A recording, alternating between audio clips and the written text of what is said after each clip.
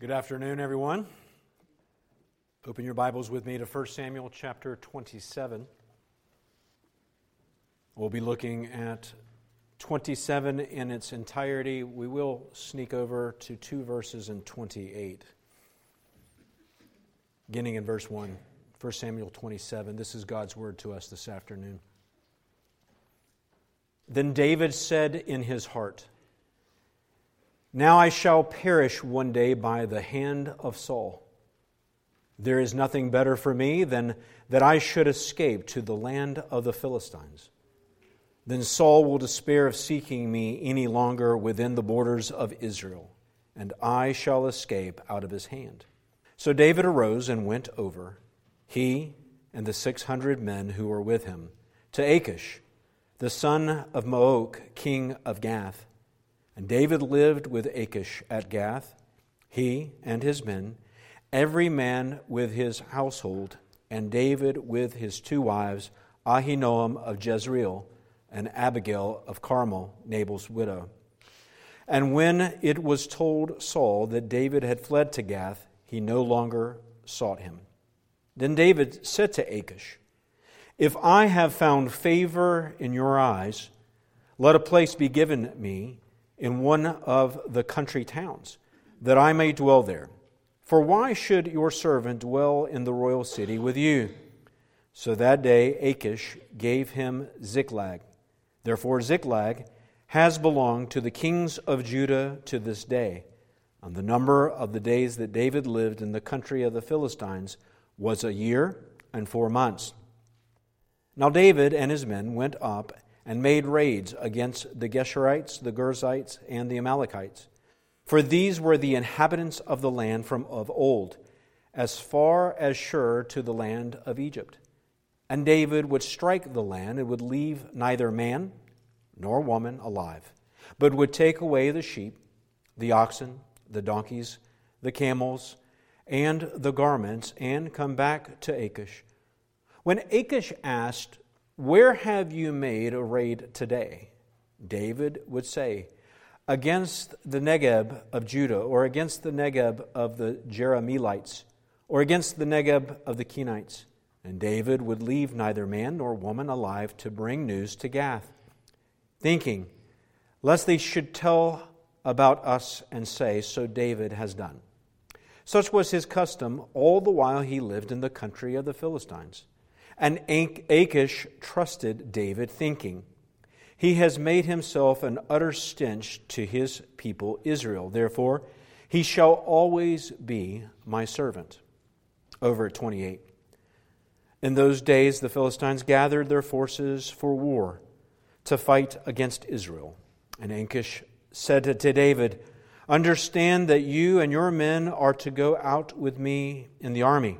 David said to Achish, "Very well, you shall know what your servant can do." And Achish said to David, "Very well, I will make you my bodyguard for life." Let's go to the Lord in prayer. Gracious and Heavenly Father, we do thank you for this one day in 7 that we have gathered, that you have given to us, your people, to enter into a time of rest and refreshment in your word. And we'd ask once again that this afternoon that you would attend your word by your Spirit, that you would instruct your people, that you would encourage us in the faith, that ultimately that this text would point to us, to your Son, the Lord Jesus Christ. Instruct us now. We need your help. Comfort us, strengthen us. In the name of Jesus we pray. Amen. Well, we left off a few weeks back where David had once again spared the life of Saul. After sneaking into Saul's camp at the cover of darkness, Abishai was locked and loaded and ready to put a quick end to King Saul. And yet David refused to lay a hand on the Lord's anointed king. And so by taking two symbols, David proved that he was more upright than Saul. David would not take the law into his own hands. He would not avenge himself with blood. He would not repay evil for evil. And as we witnessed a few weeks back, Saul confessed his sin. He affirmed the obedience of David, and he went home. Well, at this point, you would think with this moral victory, David would be feeling very confident right about now, and yet it's just the opposite. Instead, hopelessness has settled on him like a fog. He knows that he can't keep having these near misses with Saul. One of these days, he is going to get caught. He's been very lucky these 3 times now, but David can't be testing providence like this, or else he's going to lose everything. Besides, with rats like the Ziphites, David at this point can't trust anyone. Not only does Saul have spies everywhere, David's fellow tribesmen of Judah will turn him in and turn him over to Saul. And so with no allies, David doesn't feel like he can last much longer. And so David makes the tough decision to leave Israel. He chooses to seek asylum, listen to me, with the Philistines. Now, as you know, the Philistines are the bitter enemy of Israel. They have been at war with Israel as long as we can remember. And you have to really grasp the gravity of David's decision here. Things are so bleak for him in Israel that he has to go over to the enemy for safety. Brothers and sisters, this is bad. This would be like if things got so bad here in America that you would flee to Hezbollah or to North Korea for safety. Well, as you can only imagine, this would have branded David as what? It would have branded him as a traitor. But it also implies that there's a good deal more of persecution against David than just King Saul. In fact, it reminds us of what David said at the end of chapter 26, that there were these men driving him away from the presence of the Lord, saying, "Go and serve other gods." His fellow countrymen of Judah were telling David that they wanted nothing, absolutely nothing to do with him. And so this going to the Philistines, is David being forced into exile? Up until now, David has been a sojourner in his own land, the territory of Israel, but now he is forced into exile. He is banished from the promised land to go and live among the uncircumcised. That is, when you think about it, for him, an idolatrous nation. Now, this may not seem like a big deal to us because we don't really have any religious attachments to our land, at least to not any physical location. But for the physical nation of Israel, the Lord told them, cling to their covenant inheritance. The land and living in it was a peg for them to hold on to. For them to hold on to their relationship with the Lord, to hold on to their faith. While being driven from the promised land was the worst of all fates. It was the ultimate curse of the old covenant. Even if David knows that this is not the case, everything on the inside is telling him that he is cursed by God. We can't help but to wonder that during this time that those agonizing words of Psalm 22 came to David's mind. Did he at least start thinking about Psalm 22, where he says, my God, why have you forsaken me? I cry out to you, and you do not answer. I find no rest. Scorned by mankind, despised by the people, all who seek me, mock me. Yes, this fleeing into enemy territory is not just some strategic move for David. It is an utter act of hopelessness. This is David in despair. Going to the Philistines would be like going back to Egypt. And yet, for his city of asylum that he has chosen, where does he go? He picks Gath once again, King Achish. And as you recall, Gath is Goliath's hometown. Achish was the same king that David had to act crazy in front of to escape back in chapter 21 when we covered that. That last time, though, David tried to find asylum in Gath. He barely escaped with his life. The fact that he tries Gath again seems really desperate to us. Yet, this time, David doesn't show up to Achish's front doorstep all alone. Rather, he shows up on the front porch with a fighting force of 600 men. David has grown in size of a very good militia, and his victories all throughout the land, yes, to include the land of Canaan, the land of the Philistines, it was legendary. In fact, Abishai is the master chief of David's mighty men, those famous mighty warriors of David. They are part of this 600 men. Additionally, David and his men, they bring their households. Now, this includes more than just their immediate families and wives, but whatever extended family and whatever possessions they had. And so there are men, there are women, there are children with David. And my point is this: David shows up this time in Gath with a very sizable community, which would definitely afford him a little more safety than going in by yourself, right? And sure enough, what does Achish do here? Achish grants him asylum. He allows his men and David to live in Gath. He gives them a place and he shows them hospitality. Now, we should not think that this setup came free for David. Granting asylum to a foreign defector was common practice in the ancient world. But it was assumed that the defector became like a servant. Asylum came with the price tag of vassalship. And so David and his men became servants of Achish.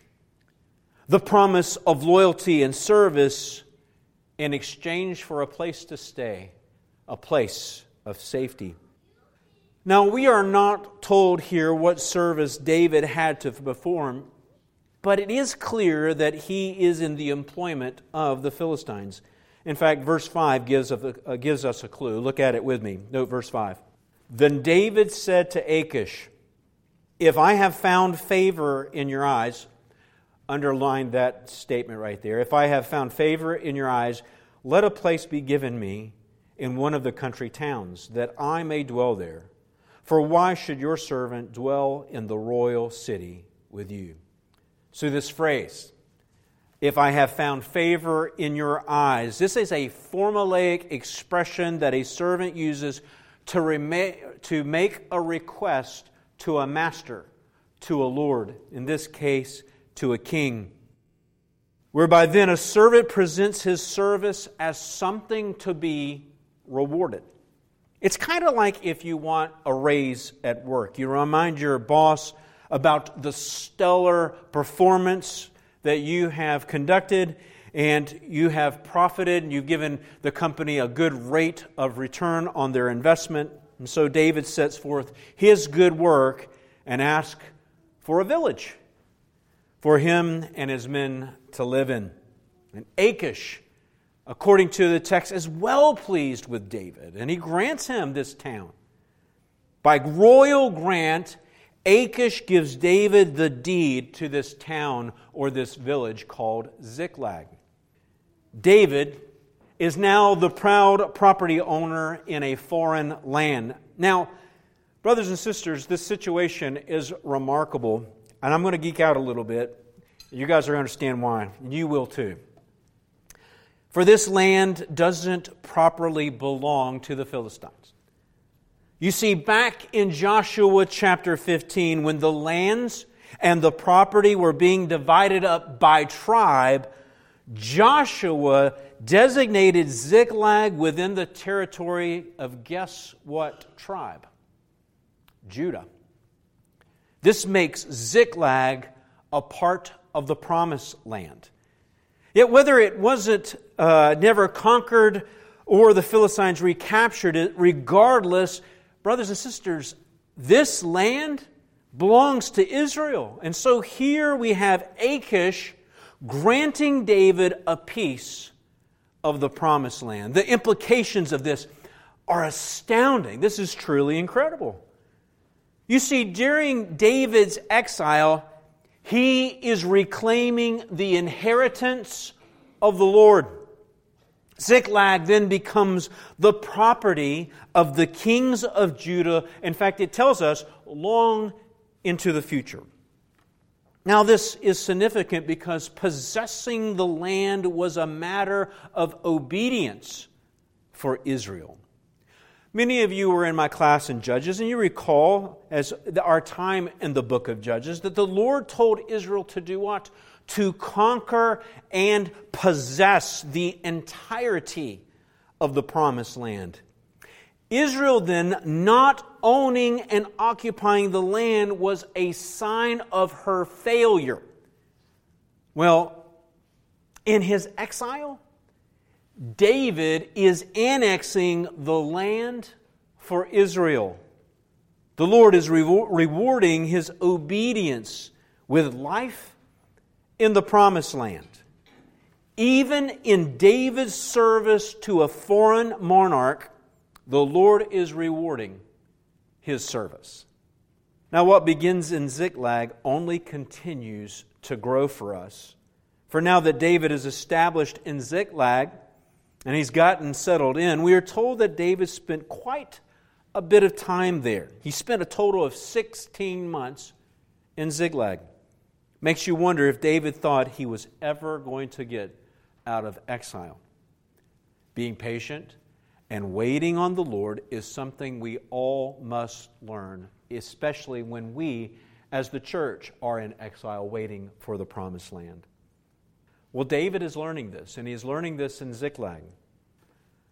Make no mistake, David was just sitting around binge-watching Netflix, okay? Rather, he is quite active while in exile. He and his men are starting to make these raids on these foreign tribes in the area. Look at verse 8 with me. Now David and his men went up and made raids against the Geshurites, the Girzites, and the Amalekites. For these were the inhabitants of the land, listen to this, from of old, as far as Shur to the land of Egypt. So the Gershites and the Girzites, the Geshurites, the Girzites, and the Amalekites were semi-nomadic people. These people groups lived among the southern border of Judah from Egypt to Edom. Now David would raid one of these encampments and he would leave no one alive and he would carry off the spoil. And yet we need to ask this question. Why would David do this? I mean, this does seem a little bit risky, right? Well, there are a couple of noteworthy things for us to consider here this afternoon. First, these raids would have increased David's wealth considerably. In fact, after having nothing in the desert for quite some time now, David has become in the possession of a town, and now he is filling it up with cattle and valuables from these raids. And yet, there is more to these raids than just acquiring wealth for his newfound village. In fact, there's a line in verse 8 that's going to instruct us here. It says this, "And David would strike the land." Highlight it, take notes. David would strike the land. Now, this line is taken from Joshua 10, verse 40. And actually, if you were to read just Joshua 10, all throughout this chapter really, which is described the conquest of the Promised Land. The point is this, that it's important to understand that David is imitating Joshua here. In fact, in Joshua 13, the Geshurites and the Gerzites are mentioned. Joshua at this point is getting old, and he has some parting instructions. And the Lord says that there is much of the land that still needs to be conquered. This includes the very land where the Gerzites lived. The point is that these three groups are under the ban. I'll say it another way. They were devoted to destruction. They're living in unconquered Promised Land. This means that David is doing the unfinished work of Joshua. And in obedience to the Lord, David is doing, listen to me, what the judges didn't do. We spent all that time in Judges to be here right now to see that the coming anointed king is doing the very thing that the judges were meant to do. And that is the conquering of the Promised Land. And this is why he leaves no one alive. Because the Lord ordered the total destruction of these people in particular. And so once again, this is one of the key duties of the judges and later on the king of Israel. They were to conquer the land for the people of God. And here we can see this obvious contrast with Saul. Yes, Saul had plenty of success in battle. We know this. But one of the major failures of Saul, think about this with me, was his disobedience to destroy totally who? Do you remember? The Amalekites. And for this, Samuel told Saul that the Lord had rejected him as king and that he would give his kingdom to a more worthy neighbor. Well, here is David wiping out the Amalekites. He's doing what Saul failed to do. Saul thought he had superior wisdom over the commandment of the Lord. He rejected the word of God given by the prophet Samuel, and his kingship was stripped from him to a better servant, David. And David is now fulfilling the role that King Saul should have fulfilled. Here, David, who has been rejected by his own people, they have driven him away from the territory of Israel, and yet, think about this with me, in his exile, he is being a good king to these people. He is destroying the very enemies of God. He's conquering the Promised Land to increase the inheritance of Israel. Brothers and sisters, these are really good things. These are the things that the true anointed king is supposed to do.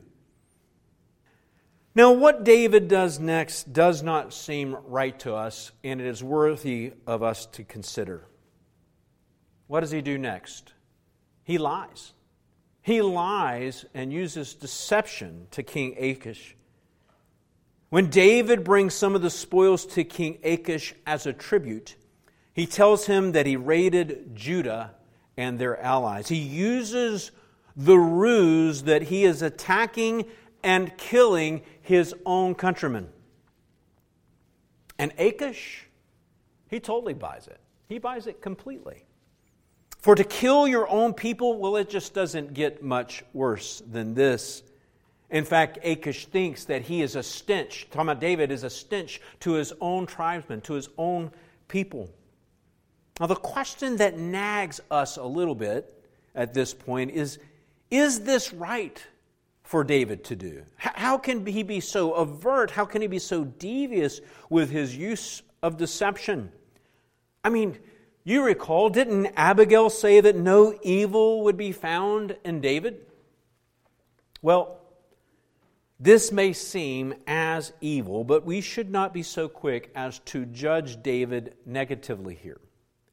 Yes, and I think we've established this, and all you have to do is just read on into 2 Samuel. We know that David is very far from perfect.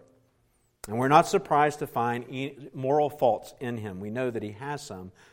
But in this particular situation, the text does not cast a negative moral judgment on David's deception here. And there are a couple reasons for this. For one, although David is Achish's servant, I would like to remind you that the Philistines and Israel are mortal enemies as commanded by whom? By the Lord. As one of the peoples of the Canaanites, the Lord told Israel in Deuteronomy chapter 7, listen to me, not to seek their good, and he says this is the Lord, or to show them pity. There was to be constant hostility between Israel and the Canaanites, just as there is enmity between the serpent and the seed of woman, as that will go on. Also in wartime, I want you, next point, in wartime, morality does not require full honesty with your enemy. Secrets and deception is a key weapon of war to save lives. And so David's deception here should not be seen as negative or bad because this is an act of war. Now, this does not mean that David is totally blameless, but it does mean that David is working for the downfall of his enemies. And also means that David is, although that David is serving the Philistines, listen to me, and this is probably one of the most important points, he was never a traitor to Israel. From the perspective of Israel during this time, David could have looked like a Benedict Arnold. Think about this with me. He defected from Israel to join whom? The Philistines. This practically looks like apostasy. The other Judeans are probably scoffing at David. Oh, he probably worships that Dagon since he moved over there. And yet, behind the camouflage of betrayal, get a hold of this, David is secretly fighting for Israel.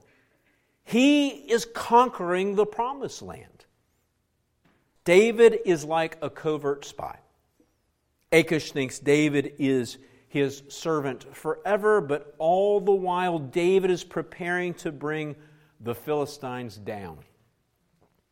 And this understanding of David's deception is crucial for what happens next for us.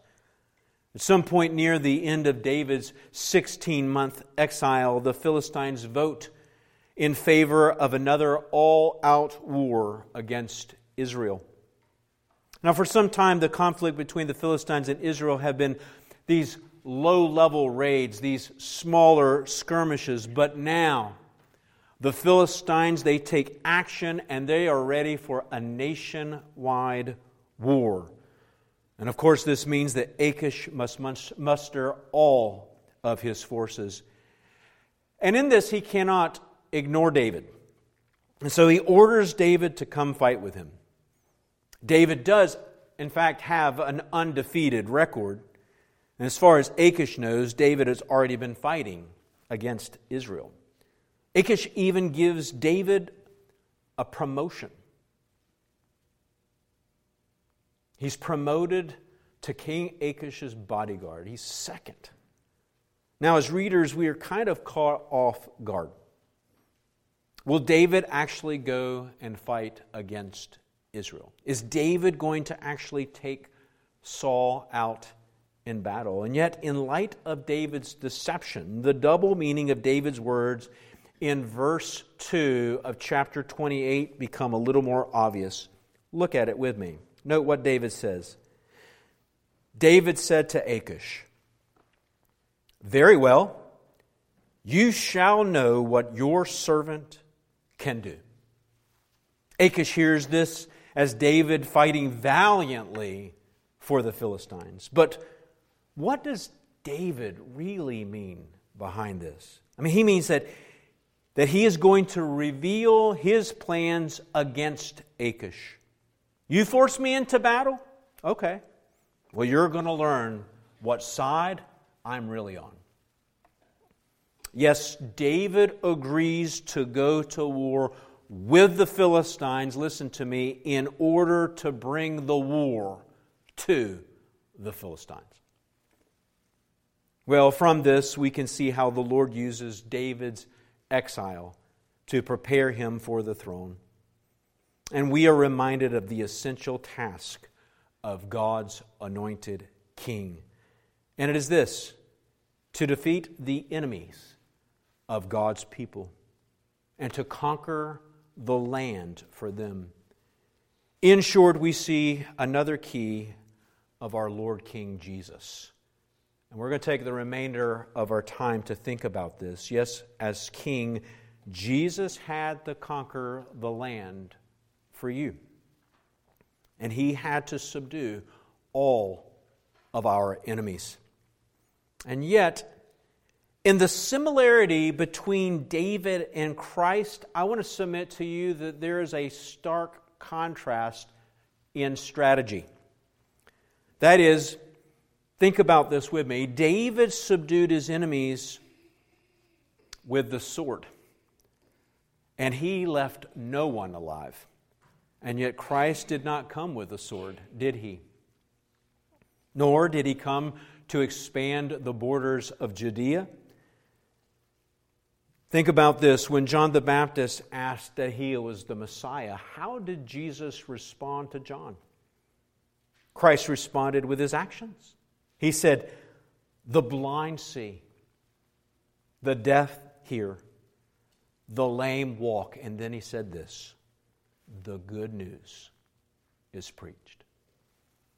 Yes, Christ assaulted the evil one as he bound the strong man and he cast out demons. But Christ brought forth his kingdom, listen to me, by acts of healing, by mercy, and by salvation.